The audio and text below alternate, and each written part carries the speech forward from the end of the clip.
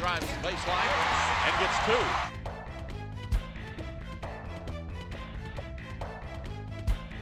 Throws it away, right to Jordan Madden. Madden down the lane, gets the lay-in. Into Brittany Griner. Turns, puts it off the glass for two, and it's fouled. Driving inside, takes it all away and scores.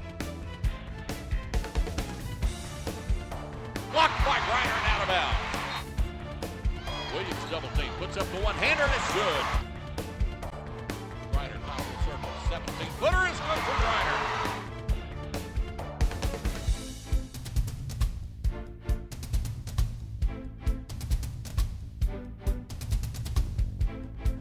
Down low to Hayden. Hayden up with it and scores.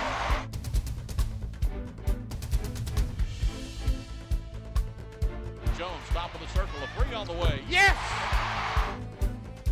Final score, Baylor 64, Texas Tech 51.